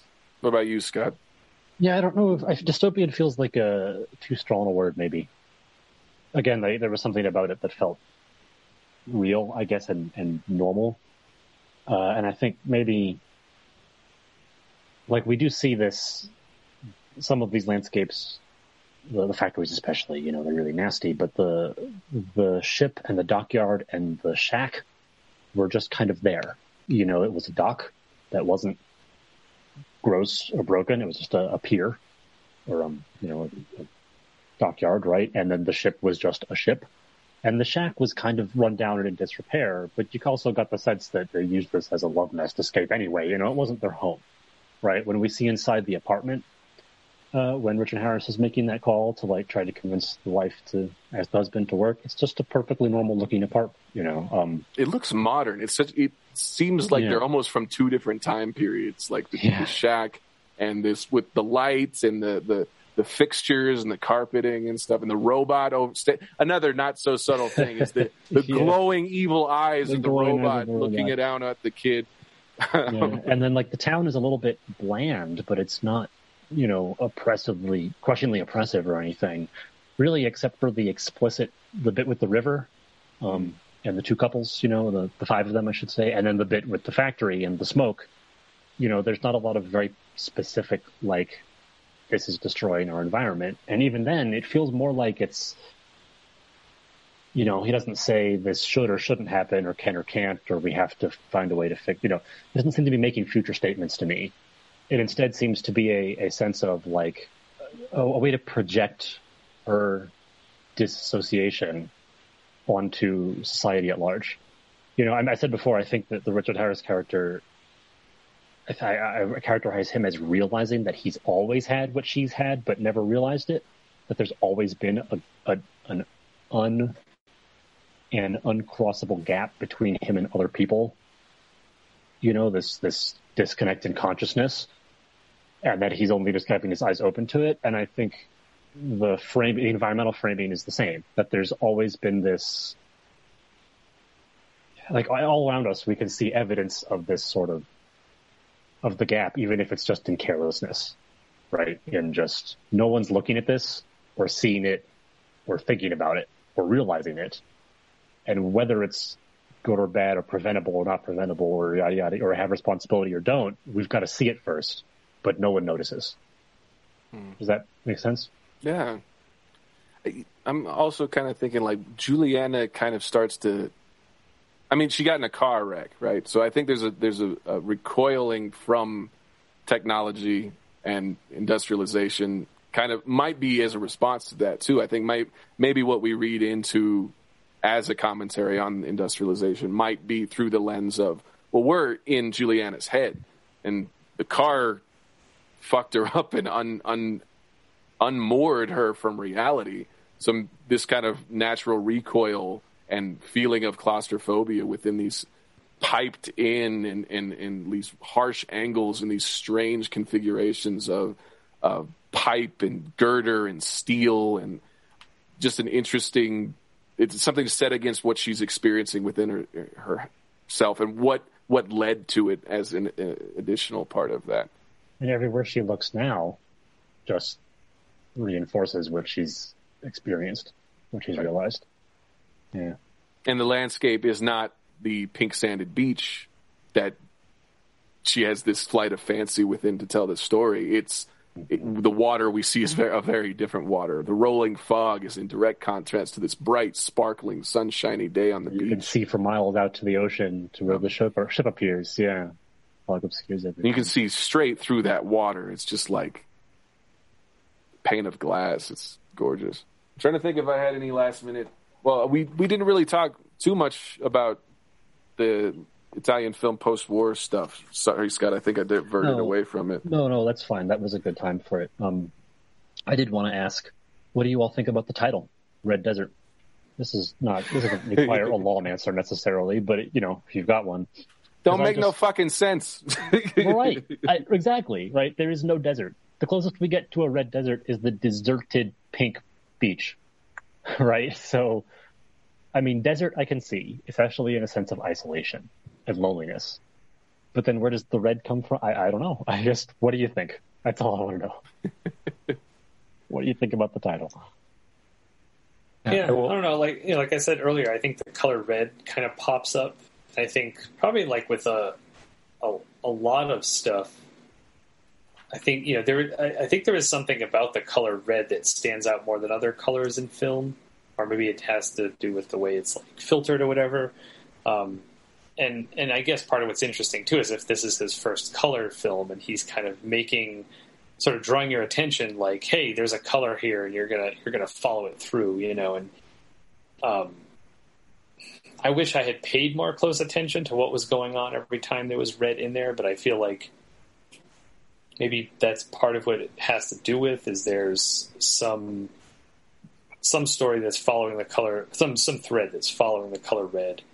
Like the idea of red being, the idea of the desert being kind of like the isolation. Like I was thinking of her as being the red desert, like the kind of like the saying, no man is an island, but this woman is a desert.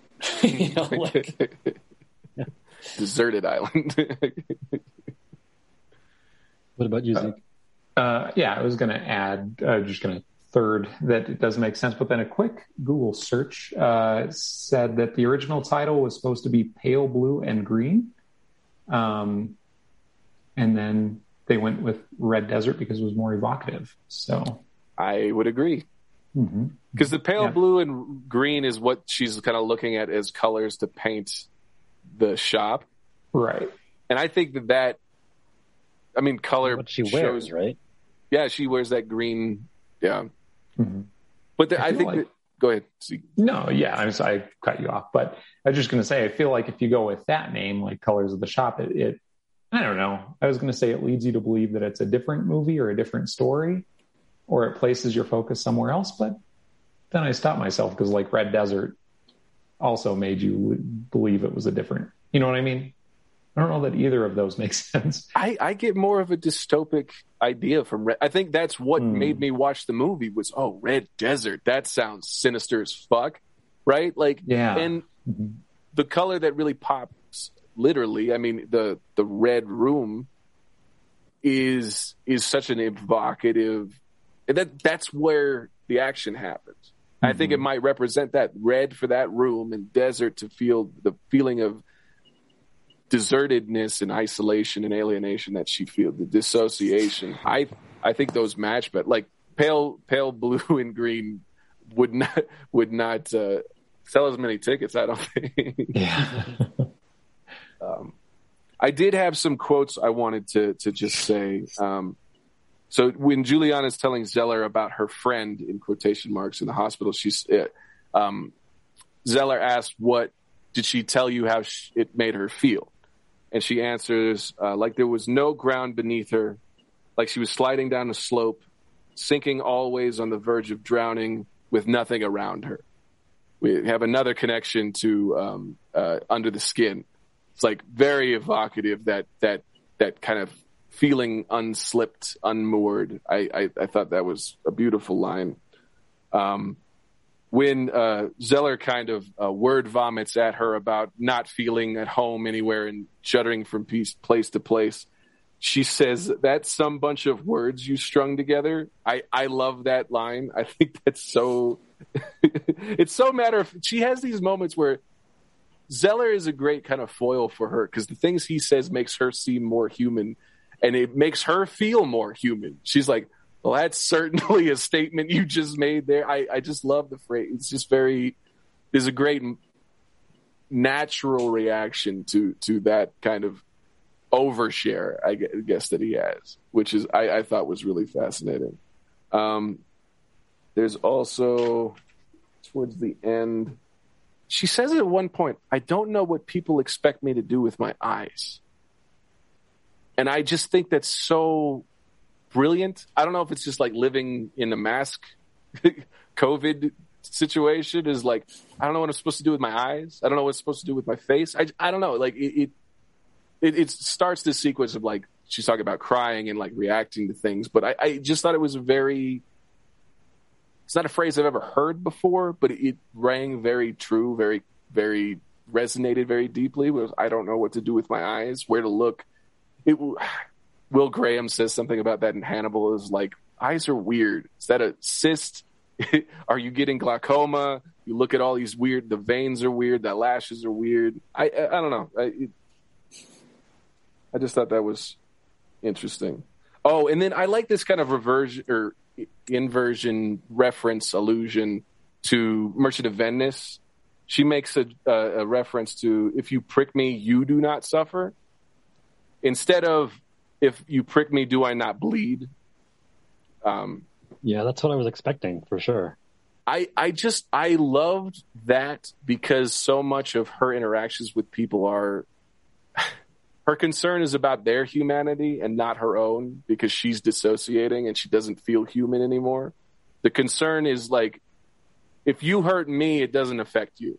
It's just an interesting, I think that also calls back to what the son does. The son tells a lie and it doesn't affect him, but it cuts her super deep. And I think that's something that's like this 1,000 tiny cuts have kind of just continued to help with this unmooring process. So there's that. I wonder how many of those, especially the eyes one, are, I guess, aided by the translation, or what they would sound like, you know, how that, because like you said, that is a very unusual phrase that you don't typically hear. I wonder if in the original Italian, if it carries that same kind of meaning or difference, or, you know what I mean? I'm just curious. It's really interesting, because I feel... There are any listeners who are fluent in Italian, let us know. Yeah. Scott and I were talking about this a bit, that like Richard Harris speaks his lines in English, and everything's overdubbed with Italian. So it's really interesting that I think the script and kind of the shooting process was very much in translation. I would be curious to see if they translate exactly. And I mean, obviously there's not a 1-to-1 translation of any language, let alone Italian and English, but the idea that what's closest, or I mean, there's always different translators who take different things. Like Quixote's had 1 million different translators, and just works in translation always have that. And it works so well with, I don't know if, again, that was a result of the director, but it just felt, you know, you probably could have convinced me that he knew Italian and just spoke it for the film. He's acted his ass off too. Like he's delivering those lines, and even with the dubs, it looks like the same delivery.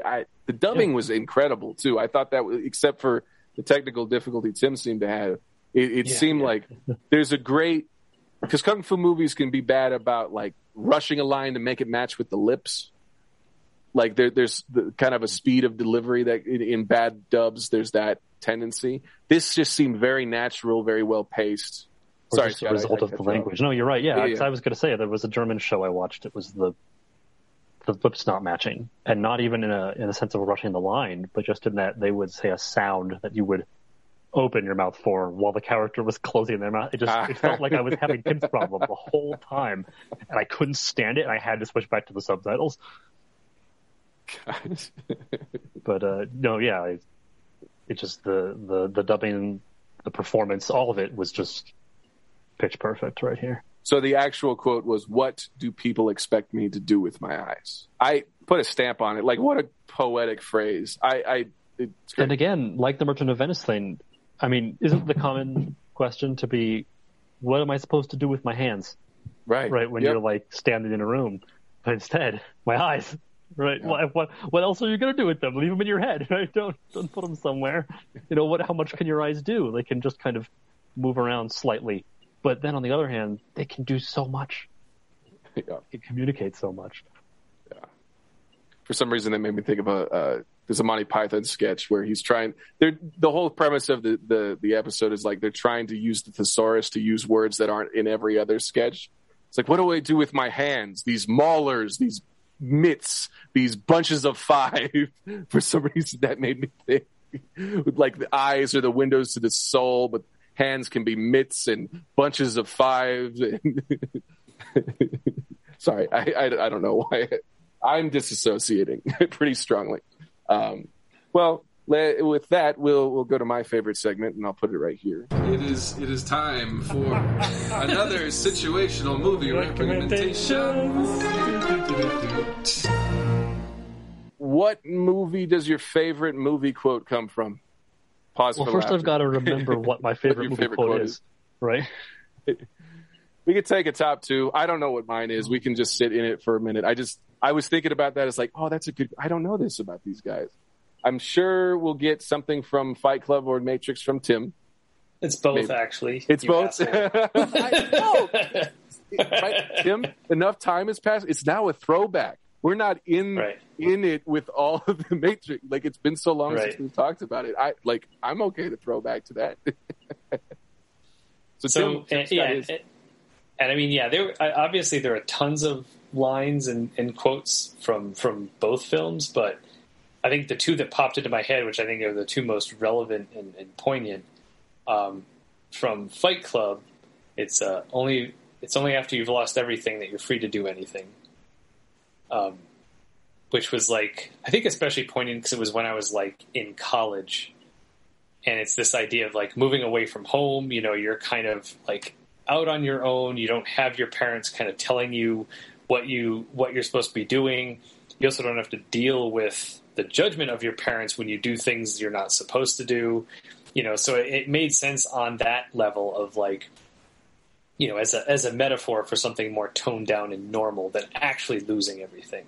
But there definitely were times through that part of my life where, you definitely kind of feel that some of the good things you have in your life are still constraints, whether it's like being in a relationship, and, or just, having friends and like the expectations of friends, you grow out of living up to the expectations of your parents, and you grow into having, expectations from your friends, ways that they're expecting you to react and things that you're supposed to value.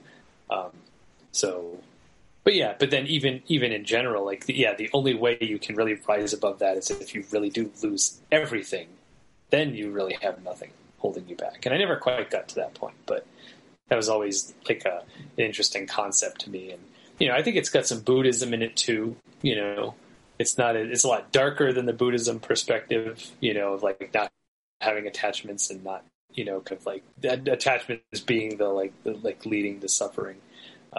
But yeah, so there's that one. And then, unfortunately, no one can be told what the Matrix is. You have to see it for yourself. Which I think, for me ended up being, sort of not just within the Matrix movie itself and how the first time I saw that, I feel like that was like Morpheus's way of like tricking Neo into having to take the pill and like, oh, I got to get you out. But it's also the idea that, with metaphor in general, like, you can't kind of explain what a metaphor represents to somebody. Like, each person has to see that, how that metaphor connects to them. Like, that's the point of it, So, so like the idea of like, no one can be told what a metaphor represents. You have to see it for yourself. And even within the movie of The Matrix, like what the metaphor of the Matrix is, like each person is going to connect with it on a different level. And I connected with it on a different level every time I watched it, whatever was going on in my life. It's like, oh, this is this thing that is a system that is sort of controlling us all, keeping us trapped in it so that it can thrive, and where are the batteries for it. But again, I think with any metaphor, which hit me later when it's like, like it wasn't about, I sometimes think back to the scene in Parks and Rec when Leslie Knope goes on a date with Will Arnett. And one of his lines is, hey, have you ever seen that movie, The Matrix? It's like 99% real. Like I was like, oh shit, I was that guy for a while. And, and kind of breaking out from that point. Like the point is not asking ourselves, what if we're all brains in a vat of chemicals? It's about like, the idea of looking at the surface of what reality is, what people are telling you reality is, and kind of going beneath that to what is actually important. And again, that's different for everyone. The thing that is a matrix is different in everyone's life. The system that they're trapped in that's using them as a slave is different. And what the real world is different for everyone. What you're supposed to be breaking through to. So, yeah, those two. I have a funny one. It's not real, but from Blade Trinity, cum guzzling thunder cunt is about as primo a line has ever been delivered in a movie.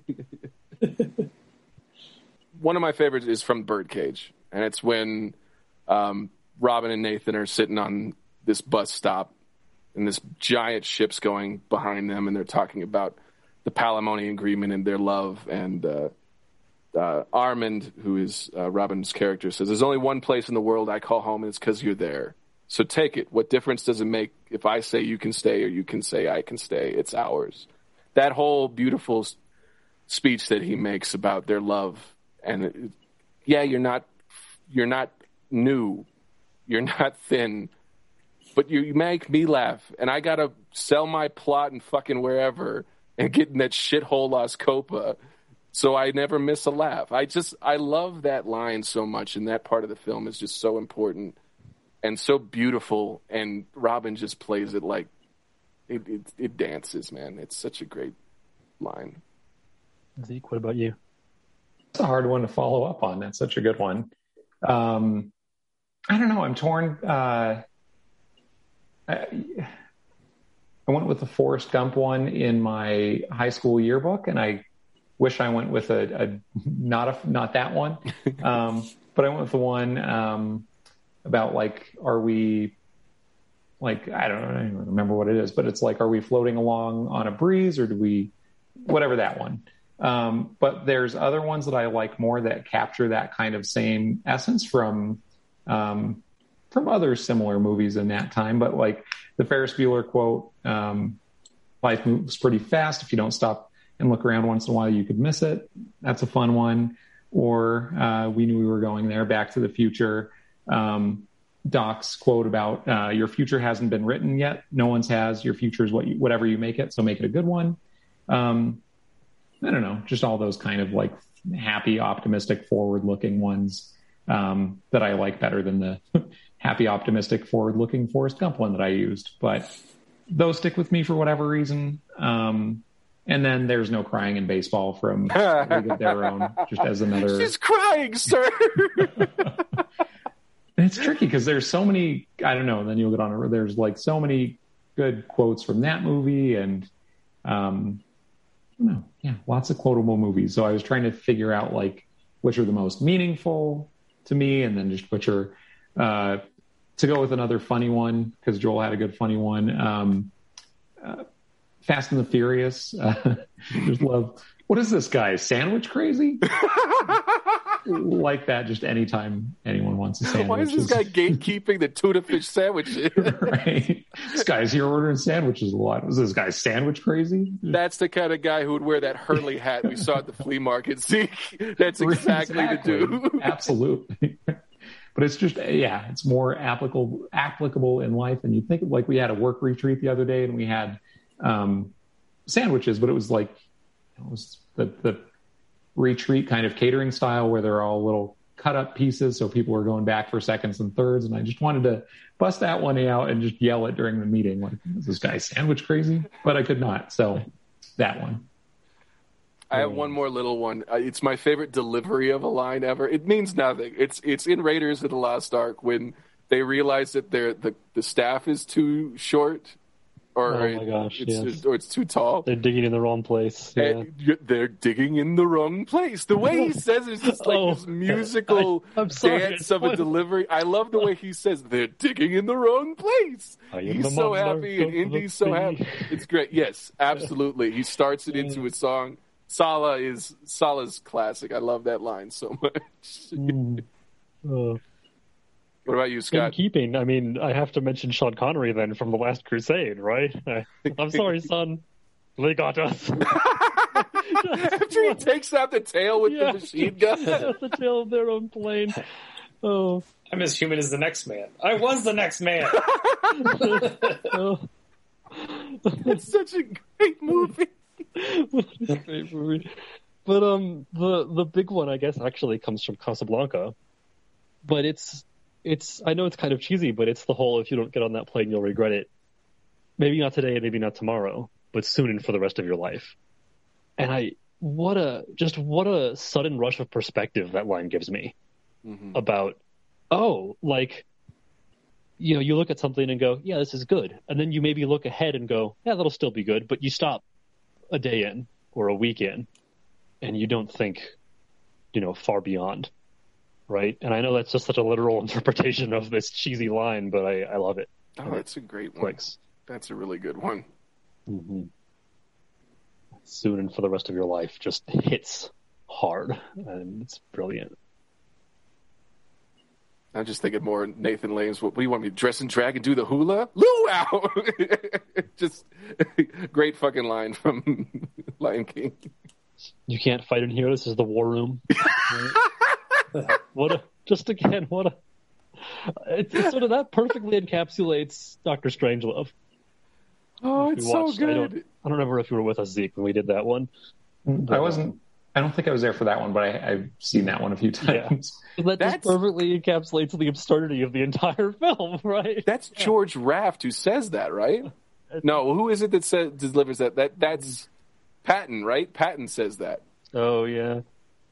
What is his name? Here. This is the war room.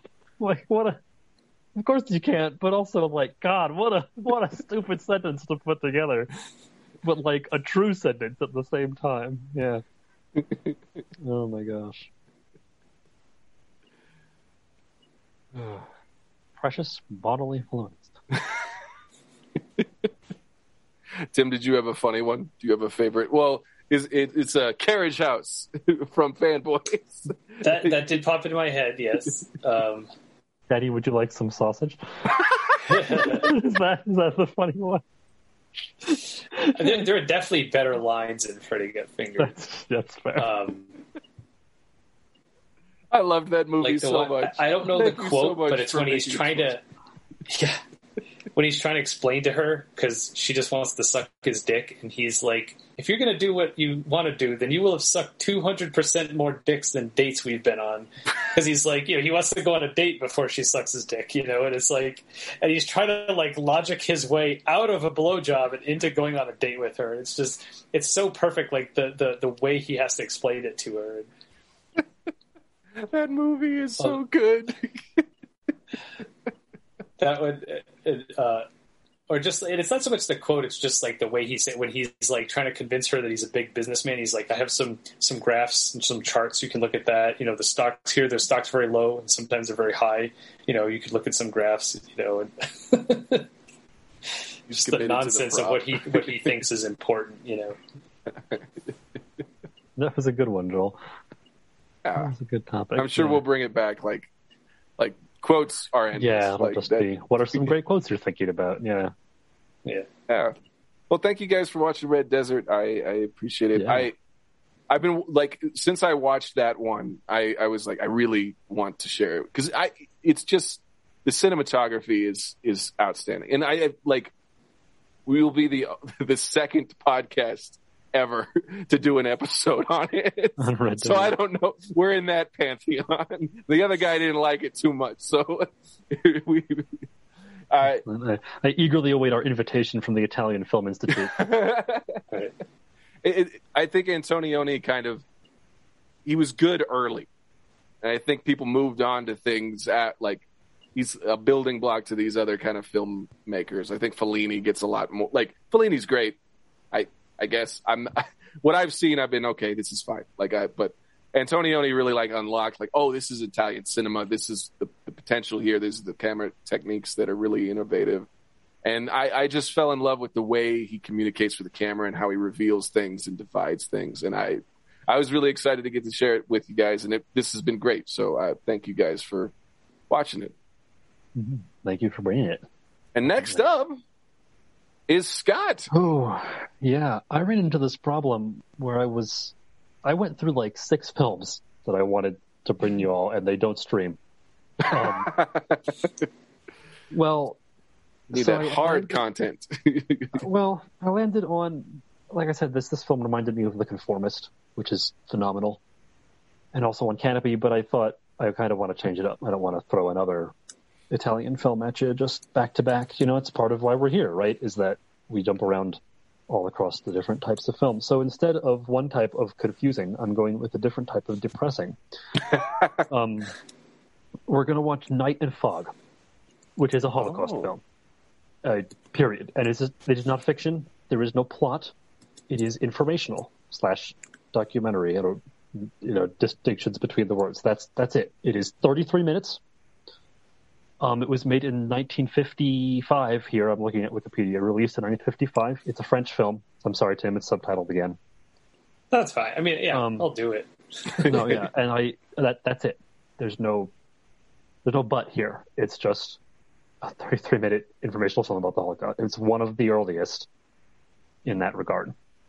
And it's a mixture of footage shot at the concentration camps, quote-unquote present day, so 1955 present day, obviously, at the time, and of actual archival footage of the Holocaust.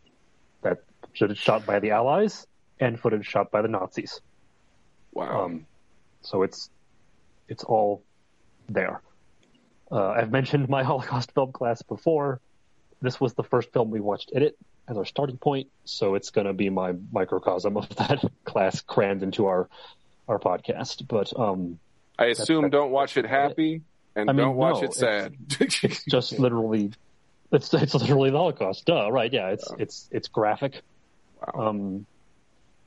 In that real way, again, it's graphic because it has real footage, but this footage was also shot in the 1940s, right? So it's not quite, Saving Private Ryan beach landing detail in your face, if that makes sense. But it's, worse because it's real.